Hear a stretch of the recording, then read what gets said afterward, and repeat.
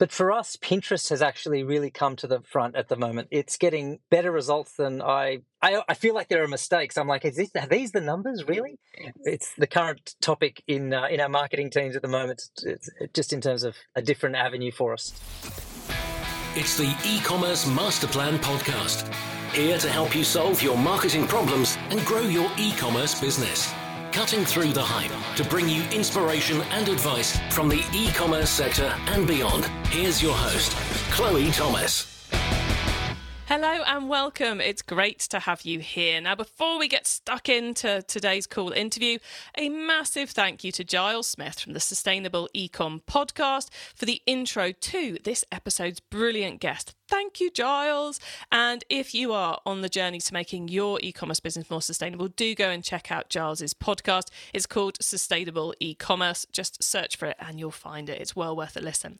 Now, in this episode, we are chatting with the founder of two coffee-focused brands, who is brought sustainability deep into their mission. We will be talking about balancing the different routes to market that you can have as an e-commerce business. He'll be sharing some excellent marketing tips when we get to the top tips.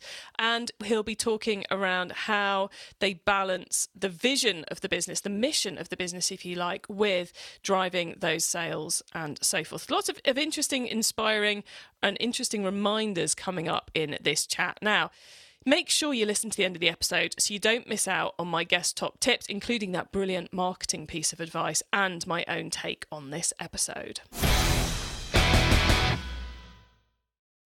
Are you tying up capital with goods that take months to arrive? Let Trade pay your supplier invoices for you and then pay them back up to 4 months later. No security, no dilution, no more cash flow headaches. Pay only a transparent flat fee with each financed invoice. Learn more or apply to see if Trade can help your business grow at ecmp.info/trade. That's ecmp.info/TREYD. So that's Trade spelt TREYD. And now to introduce today's special guest. Saxon Wright is chairman and co-founder of two B Corps. Pablo and Rusty's Coffee Roasters, supplying mainly wholesale but also D2C and subscription via their Shopify store, and Huskee, creators, designers and sellers of beautiful and practical products made from waste.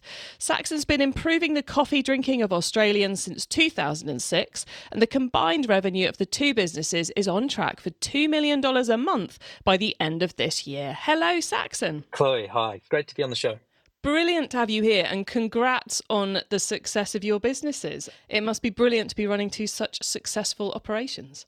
Oh, thanks. It's great. I mean, it's certainly something that doesn't happen quickly. It's nice to be recognised at a certain point, but it's certainly been a long journey to get to where we are now. And let's talk about that journey. How did you get into e-commerce?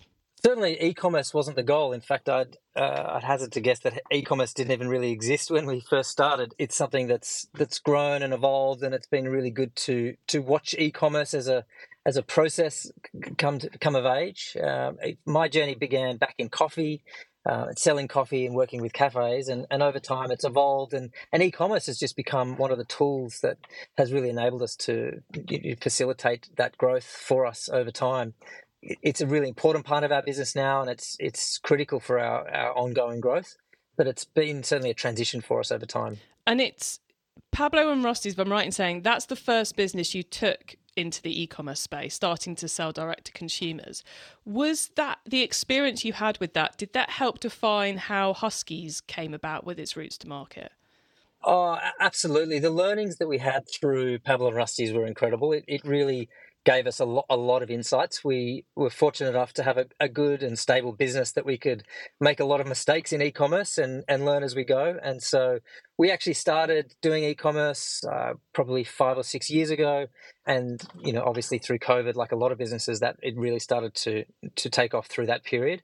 But for us, it was great because we'd sort of cut our teeth. We'd learnt a bunch of things that we thought would help us, and through trial and error could make a better experience for end consumers using that method. So it's come of age. And so for Huskee, as a much younger business, having that history and that understanding certainly enabled us to fast track and move at scale much quicker. Definitely linked, and the learnings have cross-pollinated for sure. And Saxon, in the intro, I was very vague about what Huskee actually does, describing you as creators, designers, and sellers, and that you're creating products for waste. But I haven't really explained what you do. So, what is the product that you're selling at Huskee? Sure. Look, I like the description. I thought that was great, to be honest. But yeah, at a simple level, it's a coffee cup, and that's our core and our beginning product. And it's made from waste. So we saw a problem at coffee farms, and the husk, which is the outer shell of the coffee bean, you drink the seed or the inner bean. But before you get that, you get this shell, and it's called husk. And what we've managed to do is actually take that as a waste product and create a cup out of that at the start of the process. And the goal was to work towards eliminating single-use cups at a cafe level. But the product itself is the cup, and that's ultimately what we're selling via our e-com stores and through our wholesale partners. So Huskee is ultimately a cup that we have created out of waste, and that we sell through our partners internationally now and through our various e-commerce channels that we have.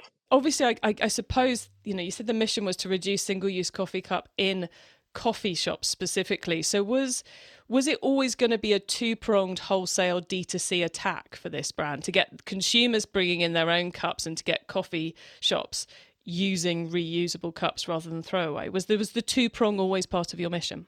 No, if I'm honest, it wasn't initially. So initially, we really wanted to solve the waste problem at the farms. However, one of the ideas that we're toying with was, well, what about solving a waste problem that cafes are facing? And so the two ideas merged over a period of about a year.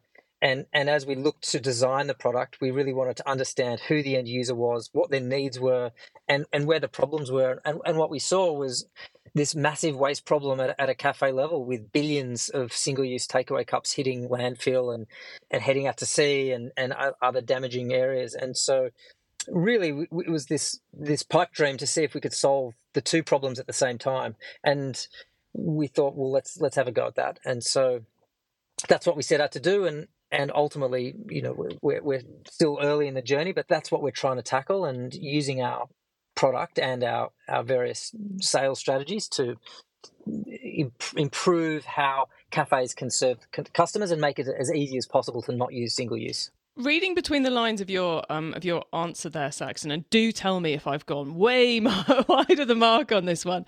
It seems to me you're probably doing quite a bit of education within that marketing activity, like educating the shops on how to use reusable better, and educating consumers on how to make the switch. So does the vision mean you're going a little bit wider than the straightforward buy messaging in your marketing? Yeah, it's actually a really good point. One of the things that we do have to do is that user education piece and user behavior change, and helping people understand that actually a behavior change is critical.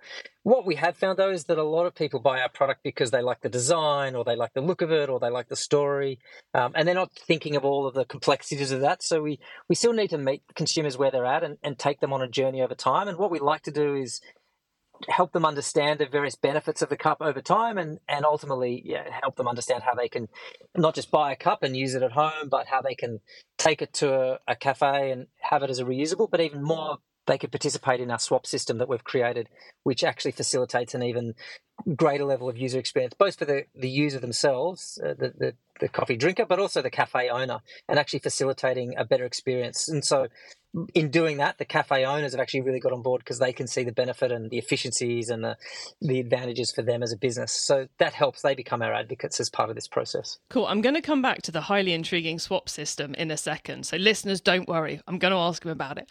But first off, it sounds like the majority of the education and the training, if you like, that content comes post-purchase rather than pre-purchase.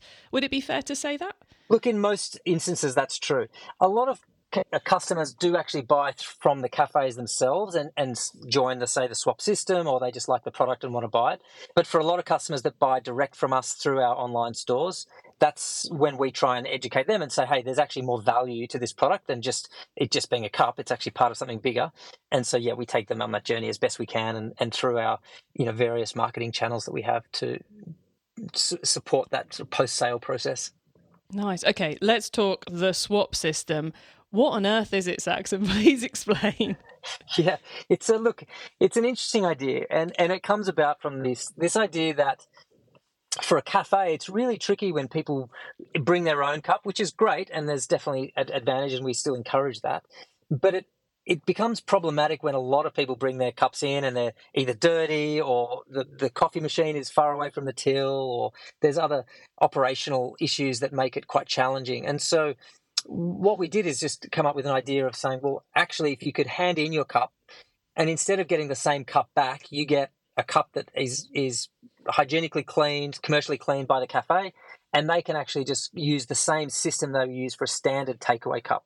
So what we've tried to do is mimic the single-use takeaway process, but with a cup that actually is far more sustainable and actually just a better drinking experience as well. So the combination of those things really supports the cafe, and it actually makes things more streamlined and quicker for the consumer as well. It's a simple system, it's free, and it just enables people to eliminate that waste in a pretty straightforward process once they get used to it. Got you. That makes so much sense. So if I'm someone who works, we'll say in the centre of Sydney, I can dream, who is, going to the same coffee shop every morning for their coffee, they hand in yesterday's mug or their afternoon mug if they're going multiple times a day, and they get a fresh mug back. Simple as that. Yeah, that's it. It's really just as a straight swap. And I think that the key for consumers is you're not getting the same cup back. So you have to let go of this idea that it's yours. You own a cup, not this cup. And that's probably the mental hurdle that some people have to take. But once you get over that, I think it's relatively straightforward. And we're finding people often buy 2 or 3 cups as a result of this, because they keep one in the car, they might keep one in the office, and they have a few of them around. And so it's actually decoupling from this ownership of a specific product to being part of a broader sharing system. And actually, people, once they get used to it, are quite on board. A few people have issues with the hygiene, or they think they're not, it's not being treated the same way. But the reality is it's going through commercial dishwashers, and people use dine-in cups all the time. So it's effectively the same thing as that. Yeah, I was going to say, it's kind of crazy, isn't it? Like, because we're perfectly happy if we're drinking in to go in and take a China mug. And we wouldn't question the cleanliness or the hygiene factor of that.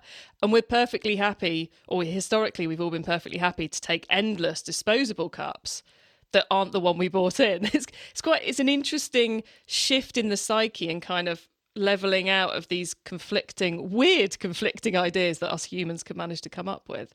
I haven't heard of anyone doing that in the UK other than the occasional individual coffee shop. So I hope it's going to take on, which actually brings us to, now you're based in Australia, but you've said you're selling internationally. So is that a big part of the aim, is to take these brands beyond Australia?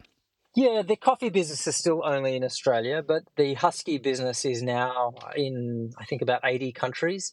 So we're pretty global, which puts a lot of stress on the system. It's pretty painful, but good, just because of the import complexities or customs duties. There's a lot of learnings around shipping and how to manage international freight, etc. But we manage our own direct e-commerce platforms in the UK, US, and Australia. So they're the 3 areas that we have more control and better understanding of. And they're probably our 3 largest markets as well. So there are 3 core markets, and then we work through distributors and other partners for all the other different countries that we supply to and support. So, Saxon, would you say those logistical challenges of going international are more or less challenging than balancing the needs of your D2C and your wholesale customers, which I know is kind of a massive question, but I guess in retrospect, which diversification would you have done first, the international or the D2C plus wholesale? Which is easier? Yeah, it's a great question. I mean, the reality is both are very different business models. They actually require a different skill set, different groups of people. They're just so different. It's fascinating how different they are, and that's been a real learning for myself to understand that we're fundamentally running different businesses, even though we have the same product. For us, there were certain elements of scale that we needed to get to, so we did push ourselves to get a certain volume out to make the economics make sense at a production level, and that was critical for us. So we kind of pushed ourselves to try and do all of those things. But the learnings for us really are that you probably shouldn't do that. I think even looking back, I'd probably choose one or the other and focus either on our distributor market or our e-com and direct model. They both have merit, and I think they both add value.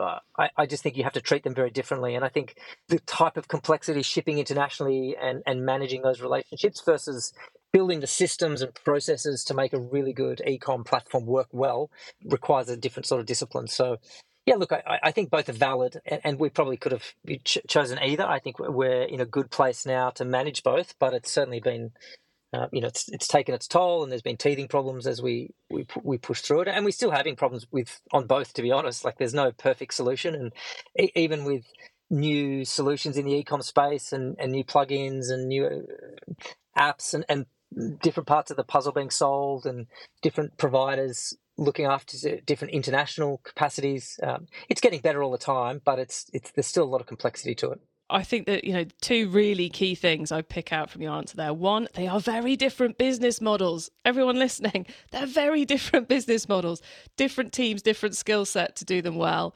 That can never, I don't think that, and the fact that, a physical store is a different business model as well, can never be reiterated too many times in our e-commerce world.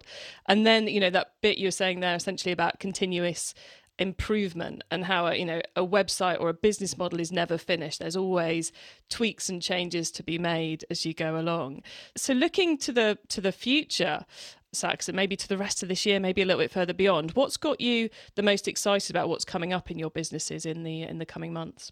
Yeah, so we're continuing to push into new areas to try and see what possibilities there are. So one example is in China, we're looking to Tmall. So we're actually effectively launching a direct e-commerce play in China through that platform. So there's a lot of learnings in that already. I think we're started at 6,000th page ranking or something. So, to try and climb up the page rankings takes a lot of work and focus. So we're on that journey now, but every day the sales slowly tick up. So that's kind of an interesting sales avenue that's fascinating. And then the other side of the business really is we're leaning heavily into product development and product stewardship. So by that I mean new products. What can we do with our current materialities and our even new recycled materials that we're working with?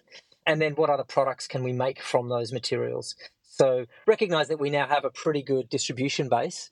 What we want to do is leverage that and say, okay, great. Well, what else can we supply into that that aligns with our vision and our mission? That's beyond just the cups, but there are other problems to solve. So we're kind of trying to think of other avenues that we can explore that take into account the learnings that we have both in the distribution model, but also in our materiality and our design process. Well, Tmall, congrats and good luck. A complicated one to crack, but well worth trying to crack. The product dev side of it, does that start with the waste product, as it did with Huskee? We've got this problem with the husks. What are we going to do with them? I know, let's create a coffee mug. Or does it start with the end product that will work through your distribution network? I don't want you to have to reveal any of your ideas. Just does it start with the waste item, or does it start with the end product now as the business develops? It's a super interesting question because it's actually something we try and grapple with constantly. So for us, we do really think a lot about materiality. And so by that I mean, what are those raw materials? And it's not necessarily just husk. So we started Huskee, obviously, as our brand name. So it's pretty core to who we are. But what we've probably evolved in is our broader mission or mandate about how we look at ourselves. And part of that is saying we want to take disused or waste materials in general and what can we do with those? And at the same time, we also have to have a market. So we have to also consider, well, who is our audience and what channels do we have available to us that we've already built that will facilitate that, and how can we create change in a positive way at the front end through our channels that we have. And so the design goes front to back and back to front. They actually have to intersect. And so there's this constant tension between materiality and sourcing, the design process itself and who the end user is, and then end of life of all materials. So we take responsibility for all the materiality at the end of life. So, for example, we have a program called Huskee Loop, which is the collection of old Huskee cups, and we turn those into new products. So, for example, we've just released a dog bowl, and the dog bowl is made purely from our old end-of-life cups. And so we want to have a stewardship principle running through all of our anything we design and make, such that we can collect it back and make new products out of it. And so it's kind of a circular process for us, the iteration from materiality, design, end user, and then back to the next life of whatever that product might be. E-commerce Master Plan is supported by some of the greatest companies in the e-commerce sector. Here's a reminder of who they are. Do you, like me, have a bit of a software tools habit? Well, I love a good tool and the impact it can have on my business. For me, a good tool is one that solves a problem we have, that can save me and my team time, that improves performance, and where the price is 100% worth it. That's why I've always got an eye on the latest tools to appear on AppSumo. Not heard of it? AppSumo is a site where you can buy key software tools for your business once and own them forever. For example, we use a tool I bought from AppSumo in 2020 for $49 to schedule all our Twitter, LinkedIn and Facebook posts.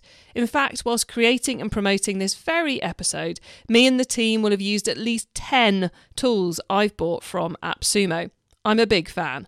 So go on, check out what's on offer right now by going to ecmp.info/AppSumo. That's ecmp.info/APPSUMO. And I bet you'll find a brilliant solution for at least one of your problems. Go to ecmp.info/AppSumo. Are you part of the free Chloe's e-commerce club? Why not? It's my free online club where the whole e-commerce master plan audience can come together. It's all about helping you improve your e-commerce business, solving your marketing challenges, getting advice from other retailers who are facing the same challenges as you right now. And yes, I will personally be hanging out in the club Monday to Friday to help you too, which makes it the only place where you can get my help one-on-one. It really is a club all about you and supporting your business. Come on and join me now. Just go to ecmp.info/club. It's totally free to join. So come on, join me and hundreds of our listeners at ecmp.info/club. It's time for the top tips round. Okay, I love this section because it gives me and our listeners some really quick ideas for taking our businesses to the next level. So Saxon, are you ready for the top tips? Okay, the book top tip. If everyone listening to this podcast agreed to take Friday off and read a book to make their business better, which book would you recommend? Look, tough to nail it down, but there's one that I go back to, and it's called The Advantage. I wonder if it's been recommended before, but Patrick Raccioni, I think is how you say it. It's just a book I go back to. It really gets you grounded back to your core values and why are you there in the first place. And it's just something that I think's foundational to everything I've done. Excellent. I don't think I've heard of that one before, which doesn't mean it hasn't been recommended before. We're on, 440 odd episodes now. But I'm not sure. I'm going to go and check that one out later. And I love the idea of rereading a book that brings you back to that core. Always a good for a refresher. The traffic top tip. Which marketing method do you either prize above all others or think doesn't get the press it deserves? Well, interesting one. It may not be the one I would have said last year or the year before, but for us, Pinterest has actually really come to the front at the moment. It's getting better results than I feel like there are mistakes. I'm like, are these the numbers, really? It's the current topic in our marketing teams at the moment, it's just in terms of a different avenue for us. So anyway, that's something that's topical for us at the moment that seems to be doing great. Nice. And is that Pinterest organic, Pinterest ads, or a mix of both, if you don't mind saying? It's a mix. So a lot of it we've just done ourselves and we're just dabbling in ads now. So we're still quite young in it. And it's still, don't get me wrong, it's still quite small compared to other channels, but it's just definitely something that we're looking closely at as something that's new for us. Yeah, it does seem to be one of those untapped channels, which if you master it can be phenomenal. So good luck with continuing the Pinterest journey. The tool top tip, maybe a collaboration tool, a social media plugin, a phone app, or just a way of working.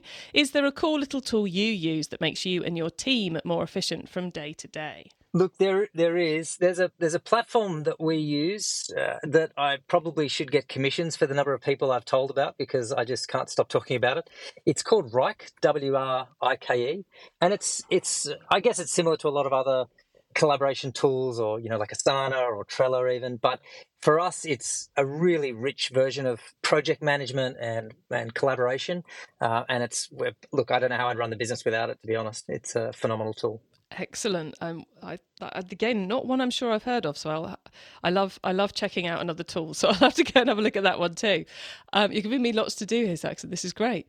And finally, the carbon top tip. What's your favourite way to reduce the carbon footprint of an e-commerce store? Again, another new one for us, and we try and do a lot of different things to reduce our footprint.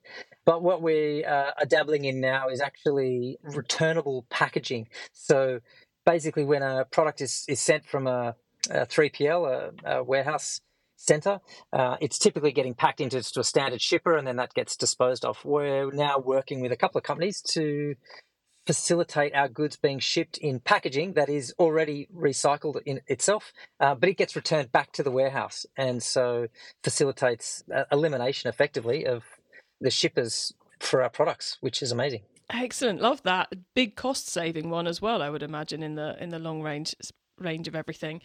Saxon, thank you so much for being on the show. Before we say goodbye, could you please remind listeners where they can find you and your business on the web and social media, please? Yeah, great. Please look up Huskee, HUSKEE.co is our site where you can find our products.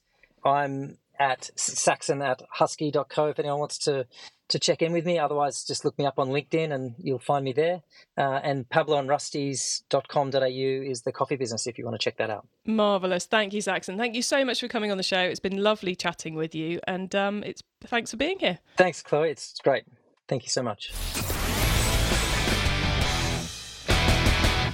So, key things I loved from that chat with Saxon. I guess going in reverse order, Pinterest. If you can crack it, and it has its own special ways, it can be a great place to gain those sales. And the organic, there's a really big interplay between the organic and the ad side of things. So well worth exploring that one, but get some advice before you do it, because it has its own ways of behaving, does Pinterest. And if you learn how to do it properly, you will save yourself so much time and money if you're playing around with the ads as well. Secondly, I think that kind of key point he made about it's different business models. Going international is a very different business model to selling in the existing country. Going wholesale rather than just D2C is a very different business model. So doesn't mean you shouldn't do it, but go in with your eyes open, understand it's different skill sets, possibly different people, different connections. It's going to be different marketing channels and so on and so forth, and different needs, and be ready to manage those competing needs and find the right ways to deal with them. I know of at least one e-commerce brand who focuses on D2C for Christmas and focuses on wholesale the rest of the year. So you could split your manpower that way, but just be aware they are very different beasts. So be kind to yourself and acknowledge that. And very interesting to hear the Tmall expansion, the expansion into China. So I'm very interested to hear how that goes. And if anyone listening is doing lots on Tmall, I'd love to have you on the show.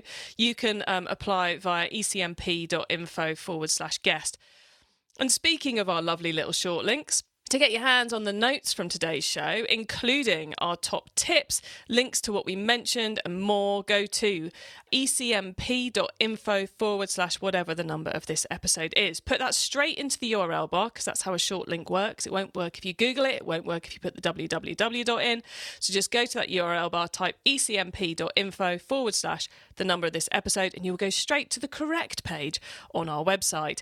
When you get to the website, you can also add yourself to our email list, so you don't miss out on any of the many other things I share to help you improve your business, like our recent event about overstocks. Yes, we did a whole event on how to clear your overstocks and how to avoid them in the future too. And we did a whole month in March celebrating B Corp. So if you're interested in the whole B Corp thing, ecmp.info/B Corp, all one word, and you will find our B Corp content too. But most of all, when you get to the website, please do sign up to the email list so you know about these things as they happen. So thank you for tuning into this and every episode of the E-commerce Master Plan podcast. I bring you a new interview every week because I want to inspire and help e-commerce business owners like you to succeed and thrive with your businesses, including progressing along the path to carbon net zero. So if you know someone this show can help, please tell them to listen to the E-commerce Master Plan podcast. I hope you have a great week and don't forget to keep optimizing. Thank you for listening to the E-commerce Master Plan podcast. Find out more at ecommercemasterplan.com/podcast. Don't miss out. It's time you joined Chloe's e-commerce club, our free club that's all about helping you grow your e-commerce store. Join right now for free at ecmp.info/club.